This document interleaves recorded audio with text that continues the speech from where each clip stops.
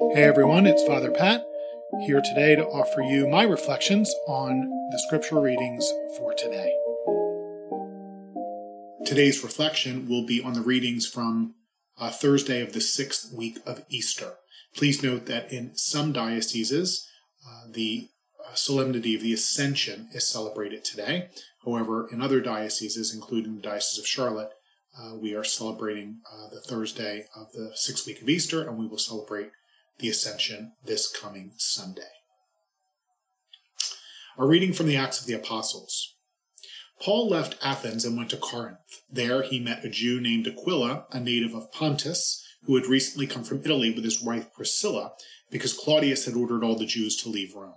He went to visit them, and because he practiced the same trade, stayed with them and worked, for they were tent makers by trade. Every Sabbath he entered into discussions in the synagogue, attempting to convince both Jews and Greeks.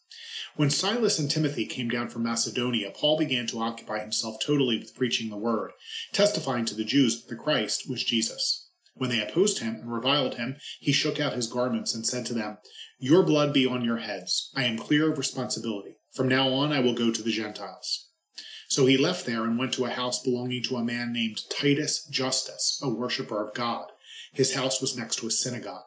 Crispus, the synagogue official, came to believe in the Lord, along with his entire household, and many of the Corinthians who heard believed and were baptized.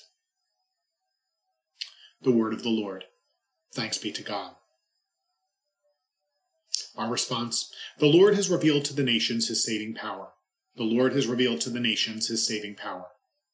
Sing to the Lord a new song, for he has done wondrous deeds. His right hand has won victory for him, his holy arm. The Lord has revealed to the nations his saving power. The Lord has made his salvation known. In the sight of the nations he has revealed his justice. He has remembered his kindness and his faithfulness toward the house of Israel. The Lord has revealed to the nations his saving power. All the ends of the earth have seen the salvation by our God. Sing joyfully to the Lord, all you lands. Break into song, sing praise. The Lord has revealed to the nations his saving power. The Lord be with you. A reading from the Holy Gospel according to John. Glory to you, O Lord. Jesus said to his disciples, "A little while, and you will no longer see me, and again a little while later, and you will see me." So some of his disciples said to one another, "What does this mean that he is saying to us, 'A little while, and you will not see me, and again a little while, and you will see me,' and 'because I am going to the Father'?" So they said, "What is this little while of which he speaks? We do not know what he means."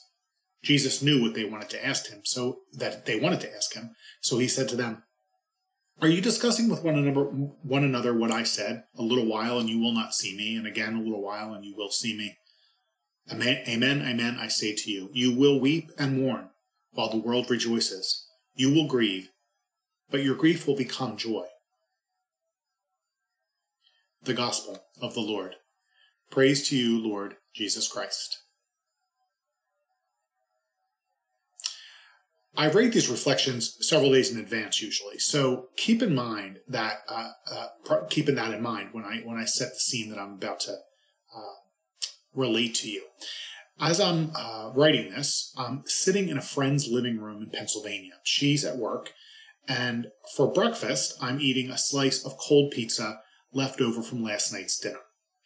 As I chewed on the last bit of it, I let my taste buds notice the sweetness in the tomato sauce and the chewiness and kind of unique flavor in the pizza crust that, frankly, I'm pretty sure I've never tasted in any pizza ever made in the state of North Carolina. No offense to North Carolina. I like to give credit where credit is due.